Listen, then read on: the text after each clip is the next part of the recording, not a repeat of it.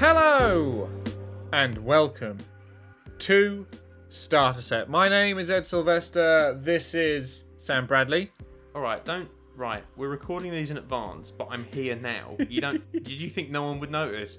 Oh, hello, I'm Ed and I'm making a salient point. Alright, I've got a less salient point. I'm Sam Bradley. Is that what you were going to do for the next two shows?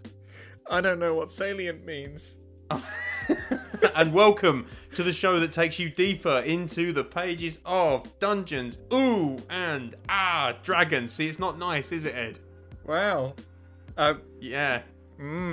Consider yourself pigeonholed, my friend. Oh dear. Sam, Yes. how has your Dungeons and Dragons week been? It's been... I have to shout out our DM in our Tuesday night campaign, because last show we recorded on the Monday before we play on the Tuesday, and we had to make up all these little weird sort of... why did Isaac, do you know what I mean, fire that cat out of the cannon onto the roof of the Hippodrome? And actually, the session that followed was absolutely incredible, because we didn't move from where we were the session previously. All we did was sit in a big circle and roleplay and work out what was going on in the world. Which was, as a DM who has like an intricate campaign, in as much as there's a lot of stuff going on in my homebrew world in Carthage and stuff, and our DM Isaac is much the same, you want that validation to be like, no, this is what's happening, you're so close, but he didn't do that. We sat around, we read all these little lore bomb books that he'd made, and we pieced it together. We went back in the history of the continent and worked out what was going on. We had all these little weird things, and you'd sort of say, well, I think it's this, that, and the other, and then someone would come in and say, oh yeah, because in my backstory, yada, yada, yada, and we built this picture. And it was basically, we were by a crashed satellite site or something, and the session ended, we worked it out, and like, he didn't jump in at all, he really let us go for it. And we worked out that, this is involved with the big power structure on this island that we're on. And they would have known what they're looking for. And holy shit, we're only like a day's travel away from that city.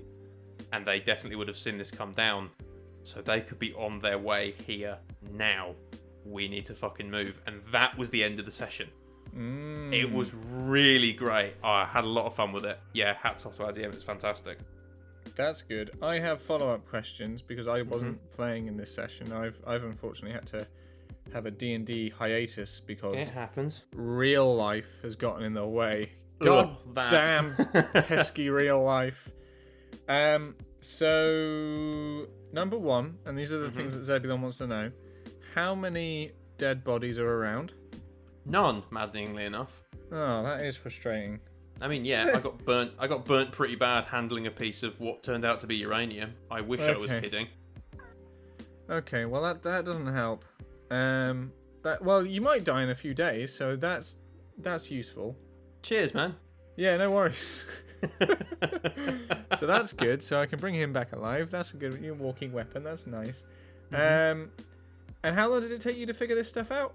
A few hours, like a session. Oh, Zebulon would have got that in 5 minutes. Yeah, whatever, man. Yeah, sure. Okay. Oh, the goblin would have figured it out. Yeah, R2-D2 is always ahead of the game. We got it. Yeah, so that was really good. What else did we... I went on my good friend Alec Wilson's podcast, the Poga Tram Jam Art podcast, to talk about writing and storytelling and D&D and Carthage, and as soon as it's out, we'll put it on our social and we'll link it in the description of this show. If you want to take a listen, it was really fun. We talk about a lot of stuff. But if you just want more of this, i.e. me talking a lot about storytelling and D&D and all that kind of stuff, check that out, because that was a lot of fun. What was the name of the podcast again? The Poga Tram Jam podcast. Yeah. I think we might need to say that one a few times, because it's we'll quite write that down. Quite a title. Yeah. It's quite a title. Sorry, not everyone that adheres to our almost unbreakable laws of alliteration. He says, introducing another episode of Inspiration Points where there is no alliteration. That's very good, actually. Exactly. How's your week in D&D been, my friend? Well, as I've said, unfortunately, again, I've been D&D-less. So I've basically just been having conversations with our lovely patrons and Oh yeah. on the Discord. And I've been throwing together. Oh, we did that. We also recorded this next version of Session Zero, so that was a lovely hour That spent was lots around of fun. a virtual campfire answering questions from you listeners. That was really fun. So that was great. But the follow-up on that, where was I? Who am I? Where are you? What's going on? I'll tell you what you were doing. You were playing with that fucking great dice box you got in the post. Oh, of course I was. Play the ads! Play the ads. Let's go. Have you ever wanted to learn more about geography without sitting through a snoozio lecture? Geography Arcade is a weekly podcast all about your favorite video games and their geographic lessons, inspirations, and even some minor analysis. Some may say analysis, boo! Well, we're gonna learn and have fun while we talk about Pokemon, Elder Scrolls, and much more. Come join the adventure at Geography Arcade on your favorite podcatcher and YouTube.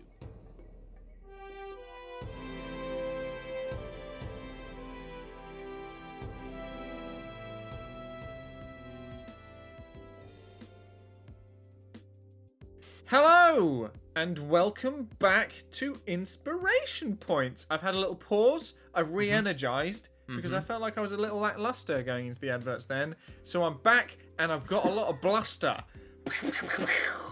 Love it. Also did a rhyme. So, Inspiration Points. This week we are looking at rogues. Sneaky, sneaky, sneaky. Always Sneaky, believe in your soul. sneaky. Sorry, you pointed at me like there was an ad coming there. There was. I was expecting you to do the same thing that we did at the beginning of Rogues, where we said, Rogues! No. Yeah. Doesn't matter. It's a We're niche back joke in. for fans of Spandau Ballet. Yeah, it is. We're back in Inspiration Points, so we're going to be looking at some extra, because there's a fair amount of this stuff already out there for There Rogues. which really made- is. Yeah, Tashes it made did a this really episode- good job on Rogues, didn't they?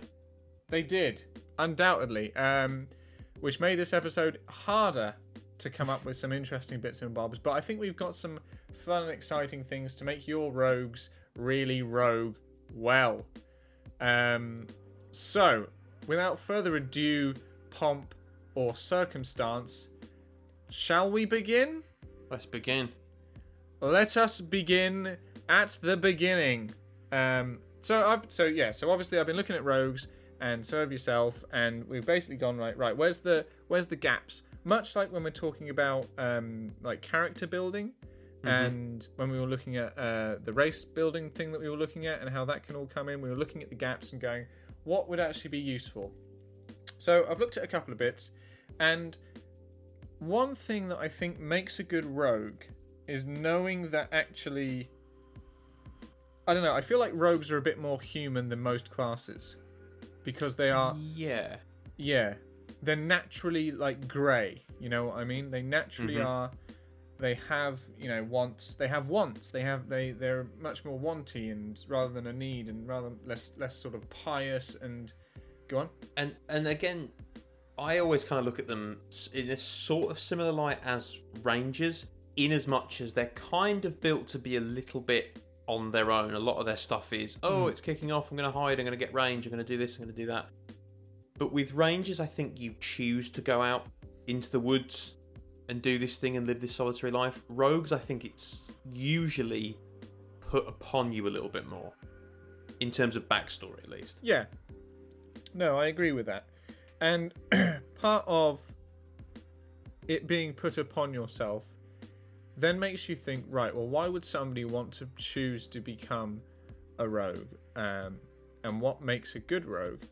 And I actually thought something that sort of gets missed out a little bit is you hear these sort of big kind of shows about paladins standing beneath the falls of Olympus and praying to their gods, and then going out and smiting all those that shall be smitten, and warlocks wrestling with the very essence of reality that they've extracted from the patrons of an unknowing and undescribable entity just undulating beneath the surface of your own mind's eye. Yeah. And there's all that sort of build up with most classes, but rogues is kind of it's again, it feels that street level. So how do we elevate them? How do we make rogues feel like, hang on, this is the level? And I'll tell you how, Sam, because that's the nature of this podcast. Yeah, exactly. It's kind of like Forrest Gump to be a rogue. In as much as, if you look through all the annals of history, when Olympus fell and Nero fiddled and it's a little bit Forrest Gump. It's a little bit Frank Underwood. For those of you that watched like the very first episode, where he says, in 100 years' time, when someone looks at the picture of this inauguration, they'll look 3 rows back. Who will they see? And he looks at the camera and he's like, they'll see me. Because I am here, silently guiding things and playing these games in the background. And you see those pictures of Forrest in like loads of different. I know we're doing we're cross showing now, but yeah. Gump, it's like he was the pictures of him being in like famous places, like the Kennedy thing and all that sort of stuff. But so what does a rogue need? How does a rogue distinguish themselves as these people who can battle through these things and become that person in that picture? And I figured a legendary rogue story. Okay, now bear with me here. So this is basically the inspiration for people to go out on rogue.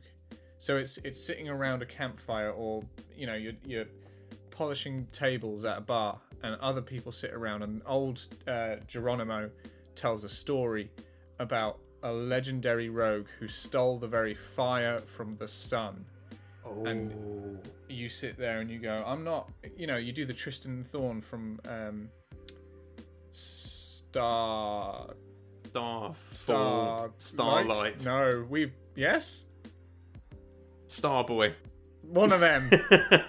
One of them. And you go, I'm not a barman, I'm just a man who works in a bar, or woman who works in a bar. So I'm going to go out and I'm going to go and steal my own fire from my own sun. And there's also there's the element of, I really like that you've just come across one of these legendary rogues. It's like, oh yeah, go to the pub on the end. Oh, why? Oh, because he reckons he's got the real Mona Lisa hanging behind the bar. And it's like, yeah, bollocks, that's not, but it fucking is. And you get him drunk one night and she's like, oh yeah, the one, I know for a fact the one in the National Gallery is a fake. It's like, how could you possibly know that? Because that's the fucking real one. Yes. Legit. Look, that's the little watermark under the frame. I love that shit. Yeah, that's really cool. So that's your triggering point, right? That's provided, basically, which isn't going like the classic you're an urchin, you're stealing stuff to survive kind of thing. Yeah. Oliver Twist with a knife. Exactly. I like your smile. I know someone who likes it more. Let's put a smile on your face. But I'm already smiling. No, you're not. So, speaking of stealing things, that then quite nicely moves on to my next point, which I know some of the books go into a little bit, but I wanted to carry on with our person who is your friend, but can potentially become your enemy or your best friend, and that relationship spectrum thing that we've got going on. So with the wizard, it was your apprentice or your master. With the fighter, it was your trainer. Here, with the rogue, I think we should insert your fence. Okay. Oh, like your handler type thing. Yes, handler. If we go for sort of like a, I suppose it would be handler more for those sort of rogues that are like the inquisitive rogue or the mastermind or something like that. Or the assassin, because you have feeling like a little bit of sort of Killing Eve vibes. Yep. She has that one guy she always hangs around with, and he's like, you have to go and kill this person. Remember, don't be bad, or whatever. That kind of or like the Mandalorian has Werner Herzog. Yeah. Which is pretty cool. At least in the first couple of episodes, is like his link to the underworld. Yeah, so to speak. Exactly. And obviously you've got your thieves' cant, and there is the potential to have a contact with some backgrounds, but I feel like a fence is somewhat universal to all rogues. At some point, you'll have somebody like this. And yes, your fence might just be the person who accepts your stolen gear or something like that. But your DM will create somebody like this who will be the front for a criminal organization. And it might be really in depth in a thieves guild, and they're just the person who you speak to in the thieves guild. But it also might just be one guy who stands on the street corner. You know? Yeah. And he's just there. Kind of like the idea that your campaign might have this shop that you always go into, and you always go there, and it's like this one kind of kooky character, and she's always like, oh yeah, I'll give you 4 new livers for a gold. And they're like, oh, Agatha, you're so off the ball. And then your rogue, you're in a bit of a bind, maybe, 6 to 8 sessions in, and he comes and he goes, the Starling flies left on a Monday, and she goes, what? And then she becomes like this whole other person, like, okay, 007, come with me. And she pulls the book out, and the bookshelves slide back, and they're like, what the fuck? He's like, don't, just go down the stairs. I didn't want to have to pull this. But I've pulled it now, and this is what's going to happen. My cover is well and truly blown. Yeah, exactly. And that's actually quite nice about rogues, I think, is they are the secret agents of the D&D universe. You know what I mean? Yeah, 100%. They're not the people who stand at the front with the big gun or anything like that. They do that, and a lot of the subclasses even lean themselves towards this. I mean, we know that they're about, especially the mastermind. I had an idea for a character once that would have been inserted into the campaign and would have had this comically buffoonish backstory, and maybe it works kind of well in a campaign where like there's lots of political upset. I got the idea from a book on the KGB. A lot of those people one day went to work and found that, oh, hey, we're stealing all the computers and there is no Soviet Union anymore. And they just disappeared with as much gold as they could steal.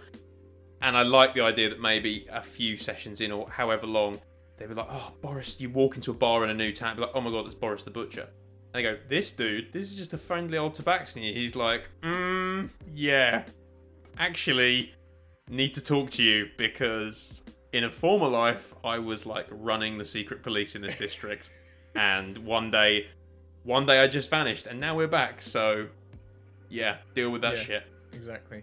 I quite like that. That's a very good one. I've actually got so we have on my Wednesday game where I usually play an alias, we have like an alternate game where if people can't make it or anything like that, that's what happens. And with that, we have I play a mastermind rogue who I didn't know was going to be a mastermind rogue, because basically you know how we had that conversation. I think it might have been last episode or in the session 0 where I basically said like, find out who your character is when you're playing, rather than coming to it with an idea of what you want to explore. Sometimes actually coming to it relatively blank and then going, all right, we'll figure this out later on. And he's basically been forced into a weird quasi-political career. He's only level 2, but he's kind of got a weird gift of the gab. And he's figured out that 10 towns will be stronger if we're 10 towns rather than 10 different towns. Those of you who know the northern area of Faerun obviously know what I'm talking about. For those who don't, bit of a lore bomb here. 10 towns is an area in a tundra-like area with a lot of snow and ice, and Rime of the Frost Maiden is set there, where it's it's a perpetual night and it's fucking freezing, and each town basically offers up something to the Frost Maiden which they think should be and this isn't spoilers because you find this out like immediately, so this is more of a blurb on the back. Offers stuff up to say like, oh, don't mess with us, but obviously everything has some sort of issue in terms of But that's a really nice way to link into rogues. What you said just then was play them kind of open, because your DM will be looking for ways to kind of give you the old tap on the WhatsApp or the Facebook message and say, hey, I'm thinking about doing this. How would you like to have been or had contact with XYZ in your backstory? Yes. Yeah, exactly. And here's a bit more lore so I can get this off the ground, this next sort of story arc. The fun and interesting thing with this as well is because he's got a criminal background, you know that at some point the dirt is going to be dug on him.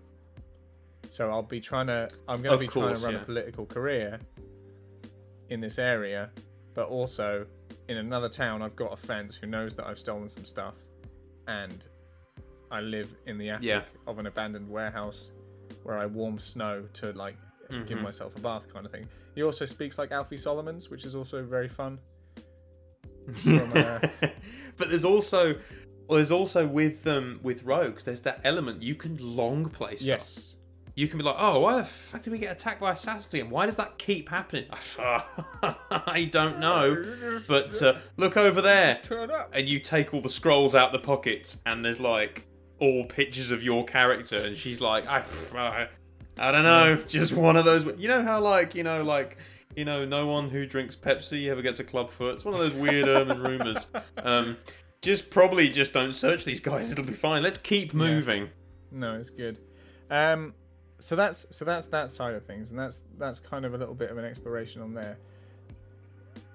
Next up, let's move on to something which I think is quite interesting. So, and this depends obviously on a lot of this stuff, but typically, a rogue is going to be somebody who is quite secretive, potentially starting out a game, may have a lair sort of kind of vibe, but I'm going to refer to this as your stash, right? And this isn't just somebody who's grown a large area of facial hair. Your stash is your collection of valuables, and I say valuables because valuables can be obviously considered different for different people. So, and this is also to do with that spy thing, because your valuables could not necessarily just be your gold and all your jewels, but it could also be a family, a loved one, somebody else. You could Hawkeye this shit. Hawkeye I like that. Exactly, but it's the other reason why you might go and rogue, or you have that secretive side of things which people try and, you get a bit shifty about when you don't really want to talk about it. So with that in mind, and it's a really good way to kind of get your character to know what they want to do, whether it's keep that safe or whether it's grow that stash if it's a gold and monetary point thing, or whether it's to it could be a very small stash and it's just like a bag, but that bag has 2 of 5 legendary stones that may or may not destroy the universe, fit in some sort of magic boot. I get it. Or you could have like all of a sudden you're contacted like Nikolai has arrived, and you're like, what? Nikolai's arrived. Shit, I have to go. Well, we're coming with you. Nikolai's arrived. Who is Nikolai? Well, and they build it up. Is he this fire breather? Is it this? We're going to look through all these library books of the history of rogues, and it's just no. My wife was expecting before I met you, and now my kid's here. We have to go home. And they're like, you ate that boy's face the other day because he pickpocketed you. This is a remarkable shift in tone. Oh dear. Yes, it's good. So with your stash, it's how you set up your security around that, because you're going to be going away. You're naturally going to be quite paranoid because of the way rogues are, and we can see that linked in with their skill set, with the fact that they've got things like Thieves' Cant. That is part of their build, so they're going to have a secretive element of their life, and your stash can represent that in a physical element, whether you want to keep that separately from your secret life, or which life is the secret life, or that secret can be a big driver for anybody who plays a rogue, and keeping that safe, because then is key. Your story becomes not this angst lord, as I think rogues sometimes get tarred with. It is just, no, I have this thing, and I will defend it to the death, even it could be the most innocuous thing. 100%. It's a picture of my grandma. Do you know who would be a good fence? Jeeves in Men in Black. Which one's Jeeves? Jeeves, the guy they shoot him and his head grows back. He is a fence. Yeah, straight up is a fence. That'd be great, wouldn't it? But he could be like really dodgy, and the City Watch know he's dodgy. But then like he presses the button under the counter, and it's like all this like magic. He's like wands and shit, and it's like, oh my god, this guy is dodgy on top of dodgy. Yeah, he's not selling like Flowlexes. It's Flowlexes and guns. Yeah. Yeah. Yeah. You got any more of those fake IDs? No, but I have this stone that will take you to the Feywild. Yeah. So, Do you know what? no Pause fake on that. Rolexes then, just the stones. 100%, which is what you want, really, isn't it? Yeah. Yeah. Right. Well, look, listen. I think that's a little bit of a dippy deep dive into a bit more of the rogues, and hopefully we'll bring up some inspiration points for you guys to play out. Next week we will mechanicize, because I can never say the word. Nice. So let's bring the show to a close. As always, ladies and gentlemen, you have been our listeners. Roll well, and we will see you next week. Goodbye. Or rogue well, and we won't see you next week because you'll be in the shadows, and they'll be like, "Oh, where are the listeners?" And then that's an arrow. That is Good. I am available for Foley effects, by the way. Bye, everybody. Hey Guardians, we are the Destiny Show Podcast, a weekly podcast about all things Destiny 2. We invite amazing guests from the Destiny community to share their stories and discuss the latest topics from the world of Destiny. Check us out on Apple, Google, Spotify, Stitcher, or live on Twitch every Thursday night at 7 p.m. Eastern, 4 p.m. Pacific. We will see you Starside.